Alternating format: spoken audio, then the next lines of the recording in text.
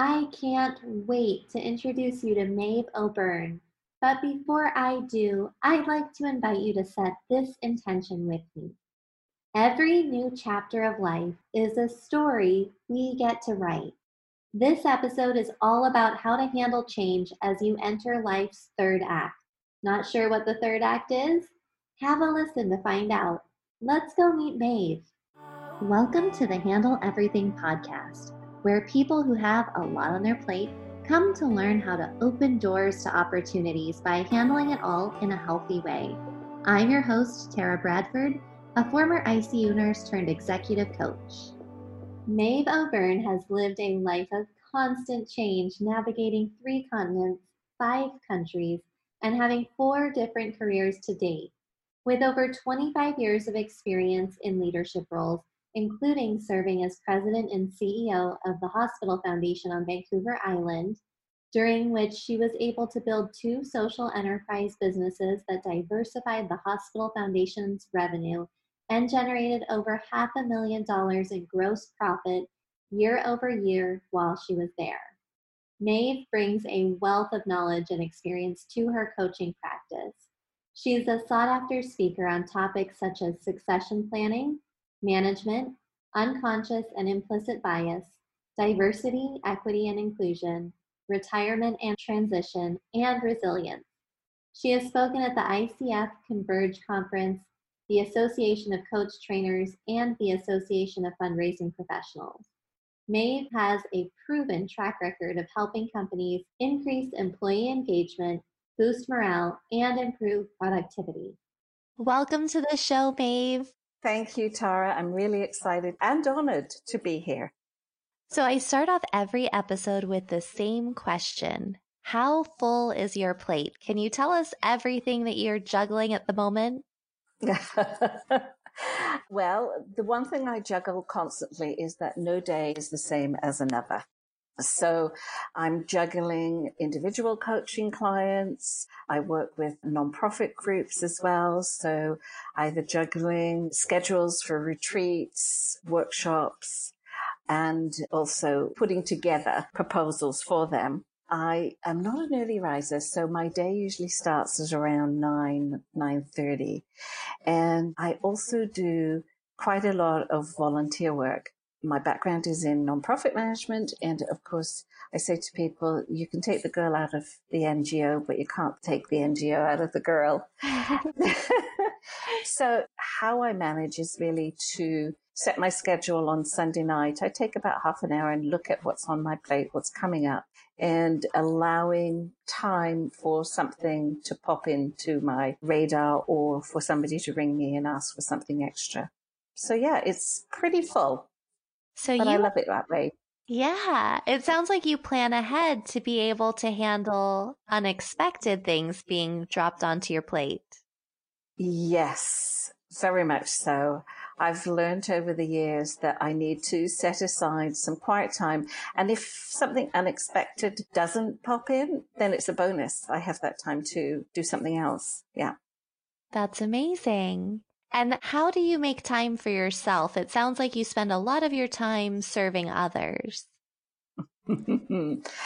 Yes, I have learned over the years, and I'm sure we're going to get into this, that I need to take time for myself. I'm an introvert as well, so I get my energy from being on my own. And so I'm quite rigorous about one day a week, usually a Saturday, where I actually have no electronics around me. I turn off my phone, I turn off computers, etc. Often I'm outside, but that's my day for me. And then I also have a background in fashion design many years ago. And so I love to play with fabric and wool. And I make sure that every day I have set time aside, it's usually in the evening, to do something creative.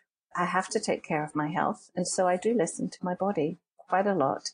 And the beauty of working independently, as you know, is that if I have to take a break or a rest, I can come back to the work later that day or the next day. That's lovely. I am an introvert as well. And so do you ever feel overwhelmed or stressed? Oh, goodness, yes. What is that first clue that you're starting to feel stressed or overwhelmed? How do you know it's coming on? Well, I have a chronic disease. I have fibromyalgia. And so usually it's something in my body, usually my back, or funnily enough, the soles of my feet that start to ache. And sometimes, I don't think about it. And then suddenly, I've got to become more aware. And so when I do that, I start looking at what I've been doing to myself. Or I may just have this overwhelming tiredness.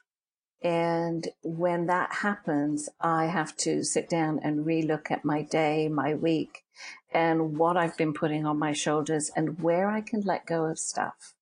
My health is something I'm responsible for.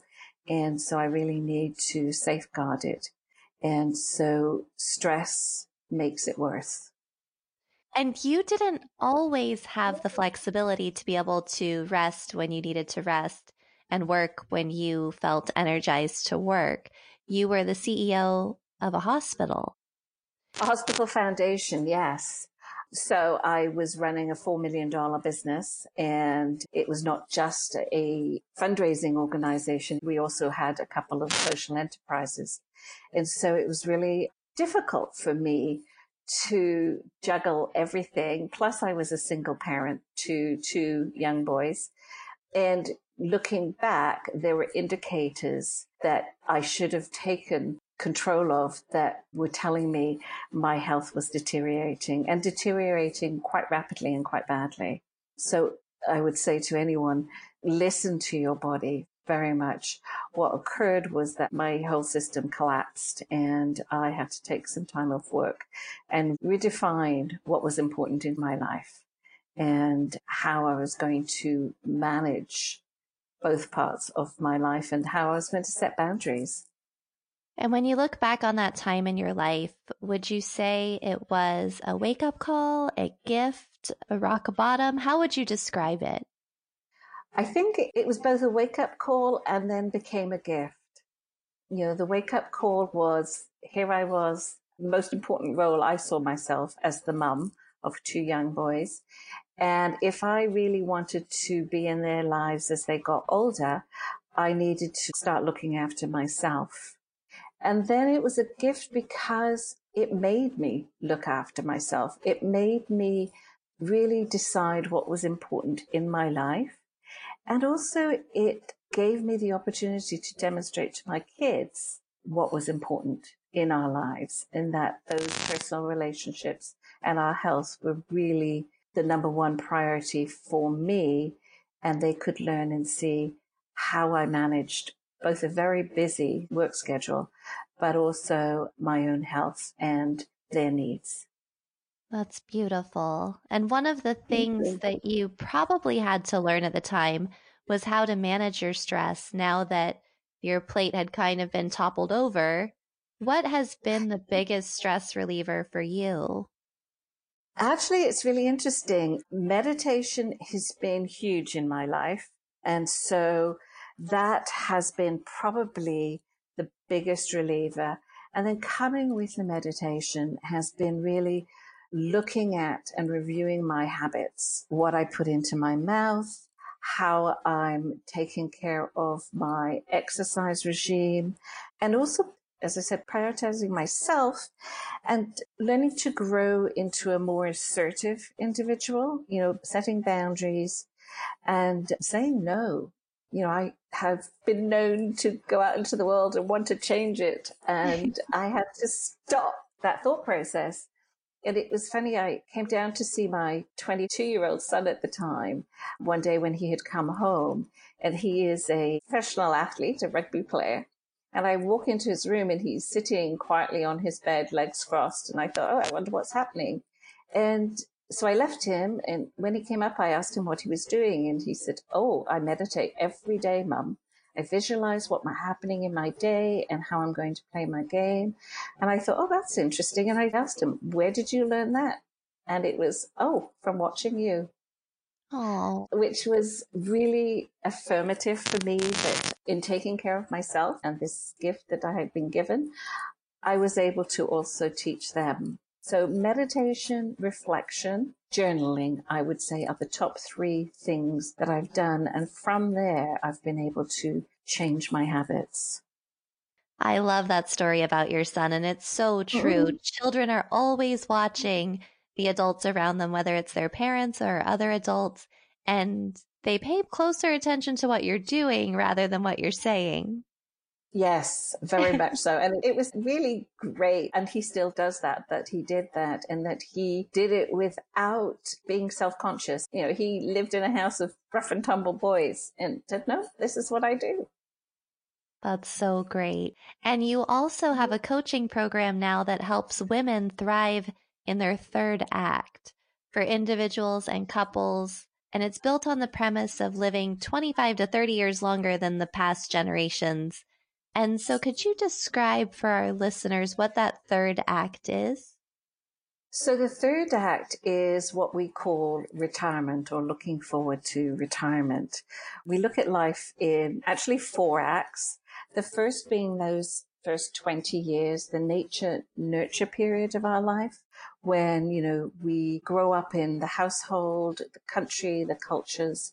We have our parents telling us what to do, our teachers informing us. So we're dependent on others to grow and build that personality of the person we will become. And then the second act is those years from maybe 25 to 50, 55, 65, when life takes over. We're building a career, we may be having a family, we're developing new skills, constantly learning, and often others are dependent on us. The third act is really the time from that 55, 60-year-old where there are no structures in place. We've got this new gift of time that our grandparents and our great-grandparents never had. And so it is really time to look inward and look at who we are and what we are. And many people go into their third act thinking about, do I have enough money to live for the next 20? A lot of people don't think about that it's going to be 20 or 30 years. And I say that's backwards. What we should be looking at is, what do we want to do in those years, these last 20, 30 years? How do we want to feel, both physically and emotionally? And then look at the financial aspect of it. So it's really, how do we feel today? And what do we need to do to ensure good health, physical, emotional, spiritual, as we move forward into these elder years? And what drew you to helping with this transition in life? What drew me was when I decided to leave the hospital foundation, that age 55, I had to sort of think about what next. And a friend of mine in Ireland that I used to run with many years ago said, oh, you've got to meet this other friend of mine. And so I met Ed, and he at the same time was thinking about the next phase of life. He was thinking not just about the individual, but what impact socially and environmentally is going to take place with the baby boomer generation moving into this third act. Because I don't know about the States, but I know in Canada within the next couple of years, we're going to have more people over the age of 65 than we do under 14.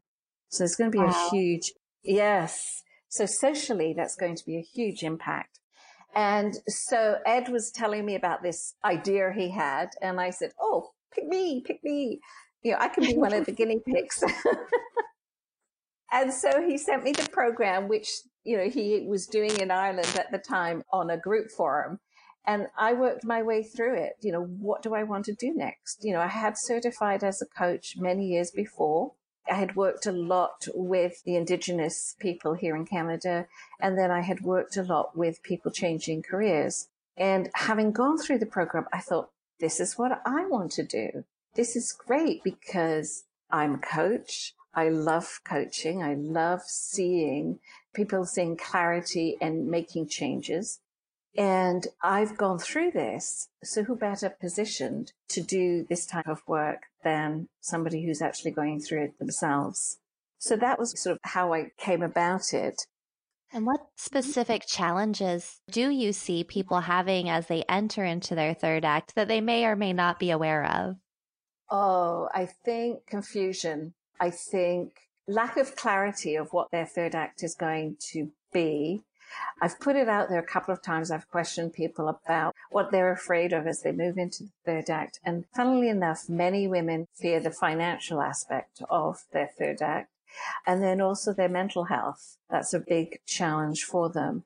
And sometimes our fears stop us from actually seeking clarity. Many people think, oh, well, I'm going to golf 7 days a week, every day. This is going to be great. And that's as far as their planning goes. Or they say, oh, I'm going to be able to travel without thinking about, will I be healthy enough to travel? What happens if something occurs? How am I going to fill my time that I usually spent in work? Who am I going to meet socially? So I have a person I worked with moving forward into retirement or her third act. And one of the questions I asked her was, who do you socialize with? Where do your friends come from? And it turned out that 95% of the people she socialized with were work colleagues.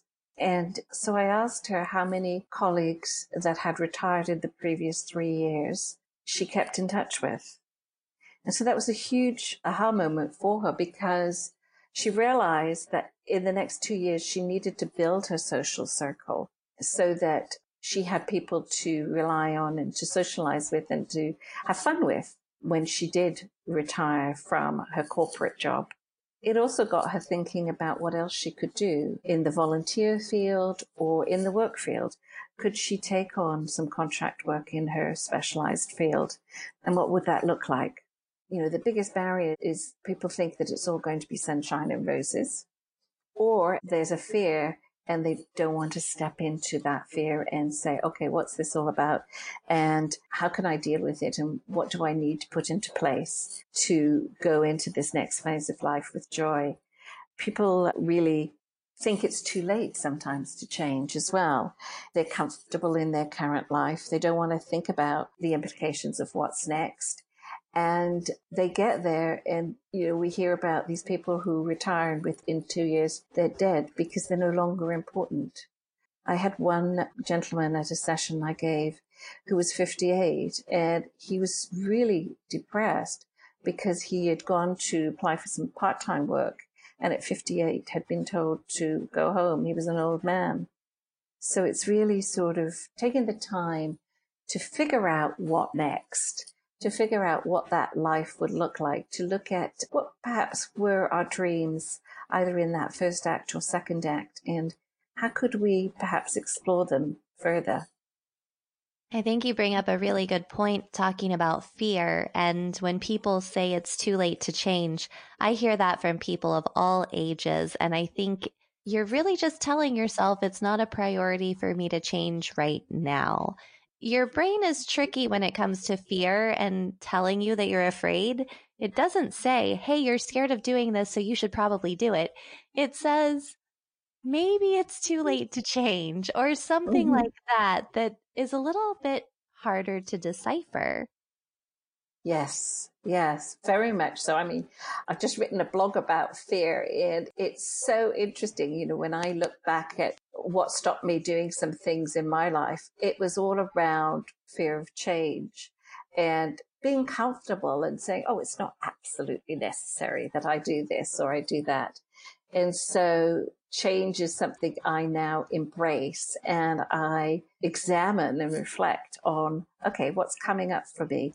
Because change happens. There's nothing we can do about the fact that change is constant. What we can do is look at how we work with change. So we can either let change manage us or we can manage change. I love that. And it's a choice, right? To It choose is. change. Exactly.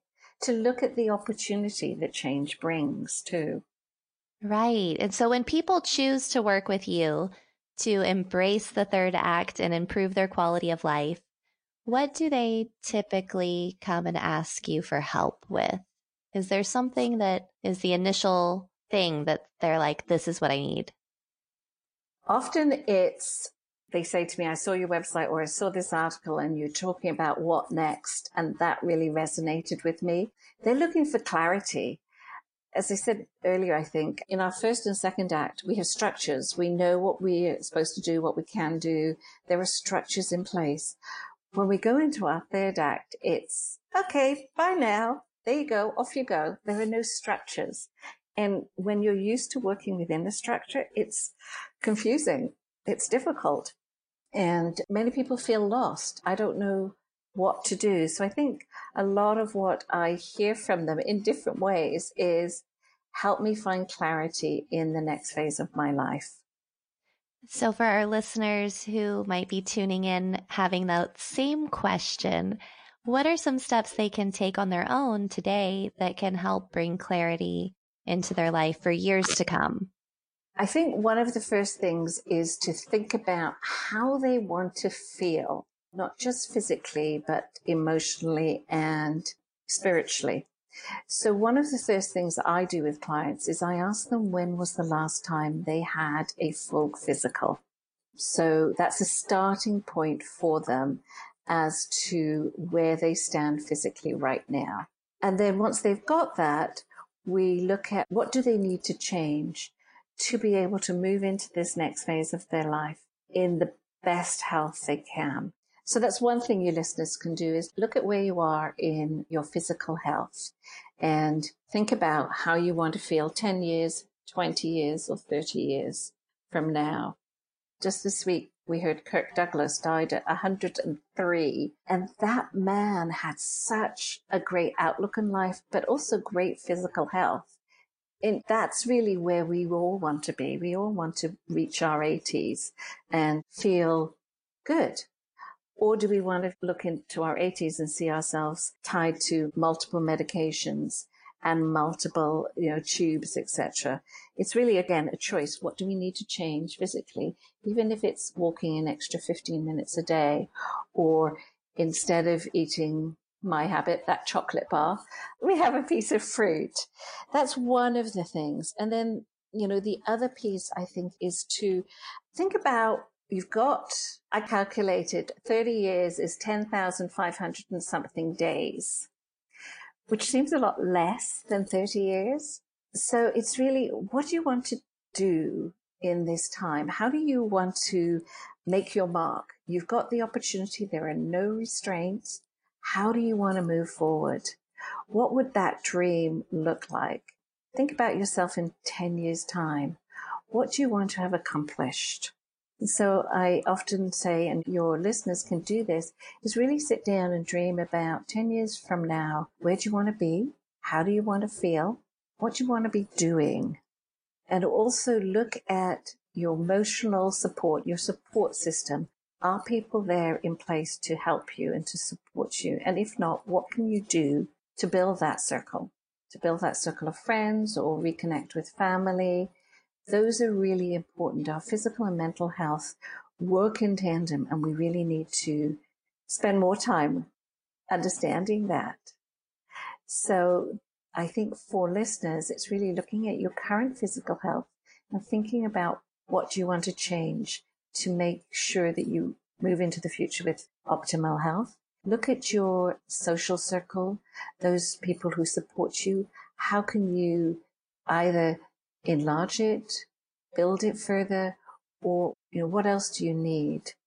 And then also look back at who you were in your first 20 years, the first act of your life, and the values that you grew up with, that you hold on to.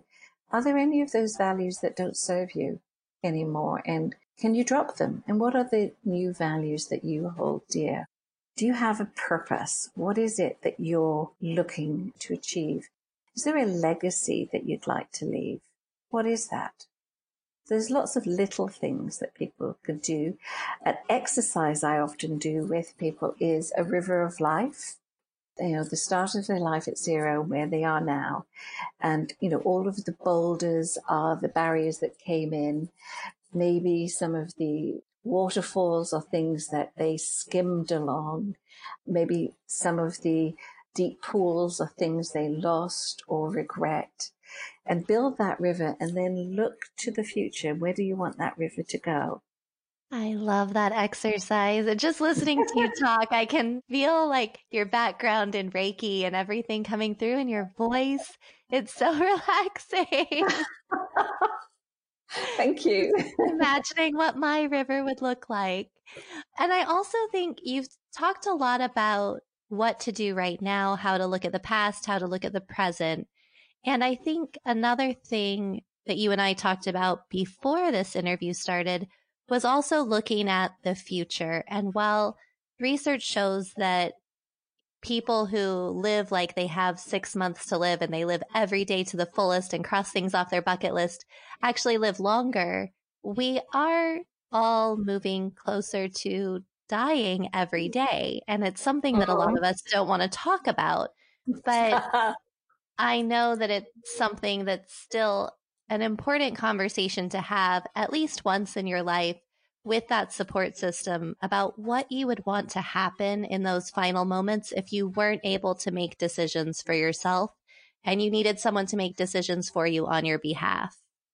Could you share with our listeners a little bit about that? This is a conversation I actually really enjoy. I love it. And I often say, particularly when you have children, that talking to your children about your wishes is so important. Because I had 2 boys, I use the case of what I did, which is like talking to my boys about sex. I talked to them about death. I put them in the car and we went for a drive.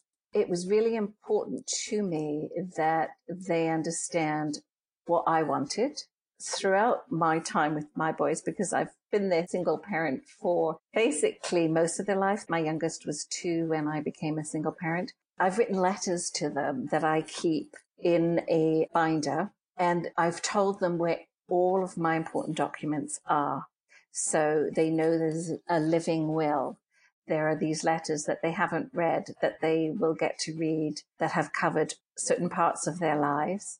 They have all my passports in there, the birth certificates, the documents, etc. I'm a dual citizen, so they've got all of those documents relating to my Irish heritage and my new Canadian life. And they know where that is.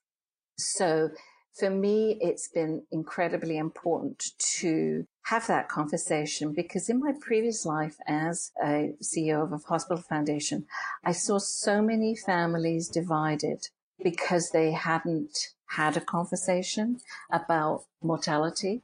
They hadn't known what the wishes of the loved one had been, and they were in disagreement with how to proceed forward. I know the laws are different in our 2 countries, and they're different in Europe as well. But here you can have the do not resuscitate if a person goes into the emergency. So having all those documents and having at least one person in your life that knows where they all are and what to do is incredibly important. I believe it's one of the most important discussions you can have with loved ones. I agree. And working in the hospital for much of my career as well, that was one of the most difficult questions for people to answer after a tragedy. It was, what would this person who's now unwell want to have done? Would they want you to do everything, or would they not be okay with certain things? Like you mentioned earlier, having tubes or not being able to walk again. How would they feel about those being the outcomes of doing everything to save them? Exactly. And I actually have a list that I've built that I can send to you, and you can put under this if you wish.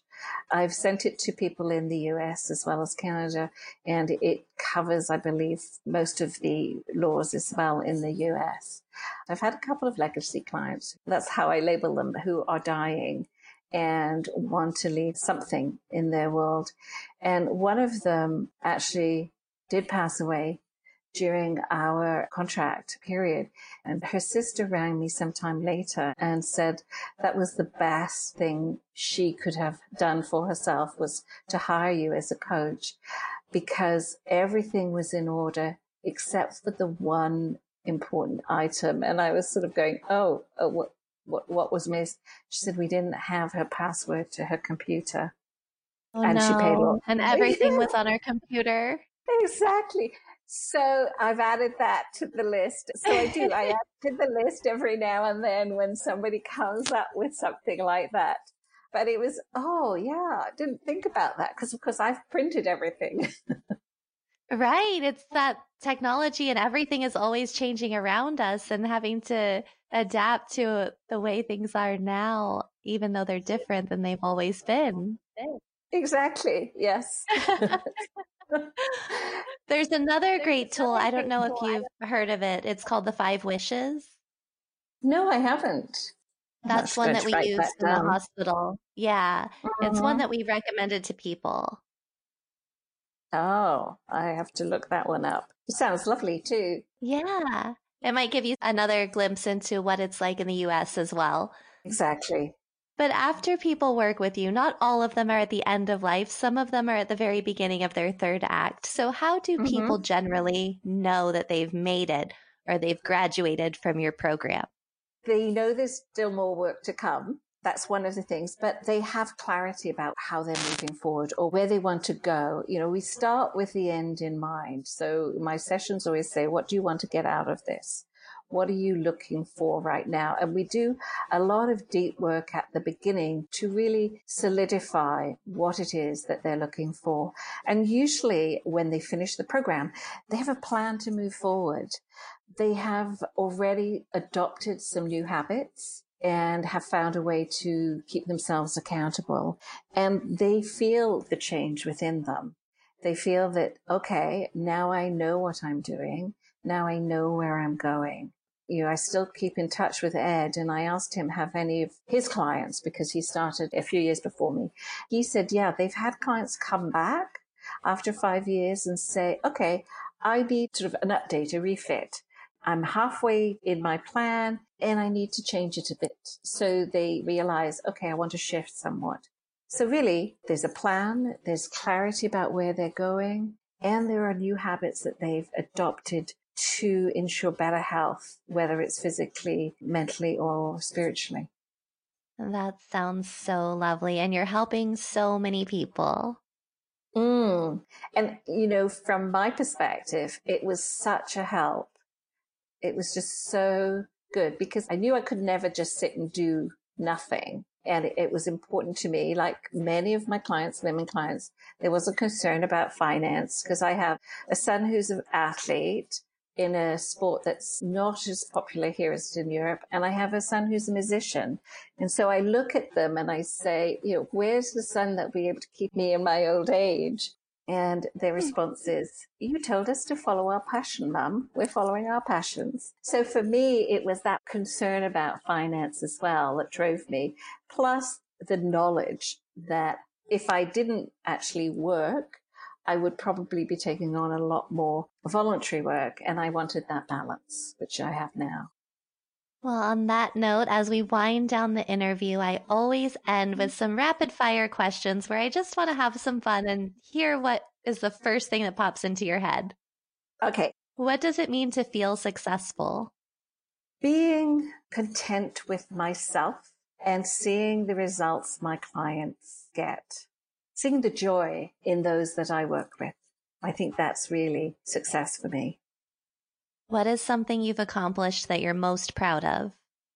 I think my kids are really an accomplishment for me. They would hate that because they are following their passions. But I think also for me, I was always very conscious that I didn't have a master's. I had a certificate in fashion design.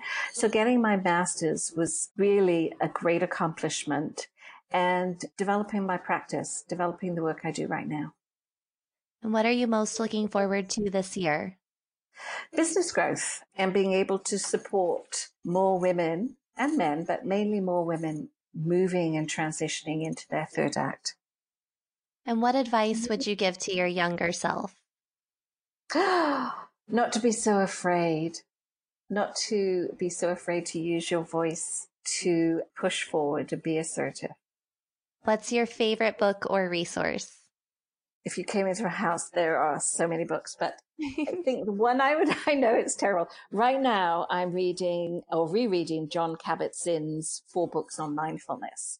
I love those. And I read a small piece before I do my meditation every morning. The one I would recommend to everybody, I think, is The Art of Flourishing, A Guide to Mindfulness, Self-Care and Love in a Chaotic World by Jeffrey B. Rubin, PhD. And the last wonderful. one, the last question is, what's the best way for our listeners to get in touch with you? Via email, O'Byrne, OBYRNE, @cohesiveconcepts.ca. Wonderful. It has been such a pleasure to have you on the podcast, Maeve.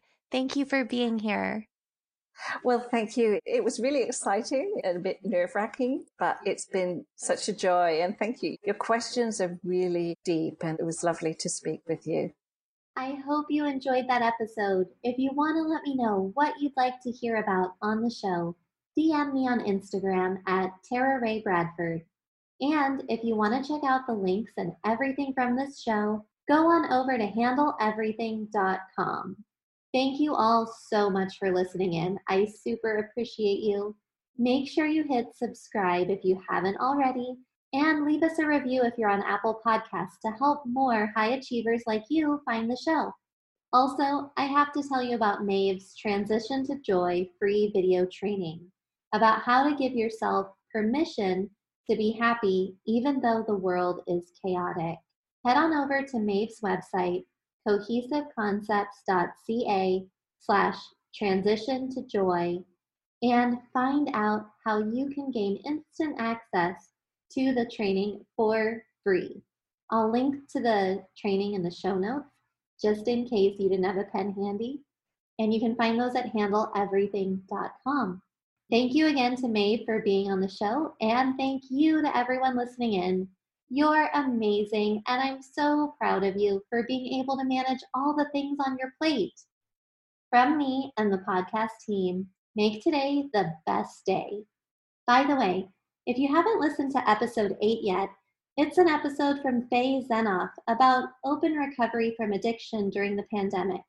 I think you'd really like it. Plus, it's one of my most downloaded episodes right now. Head on over to handleeverything.com to check it out. Hey, in case I haven't said thank you enough yet, thanks for listening to the Handle Everything podcast at handleeverything.com.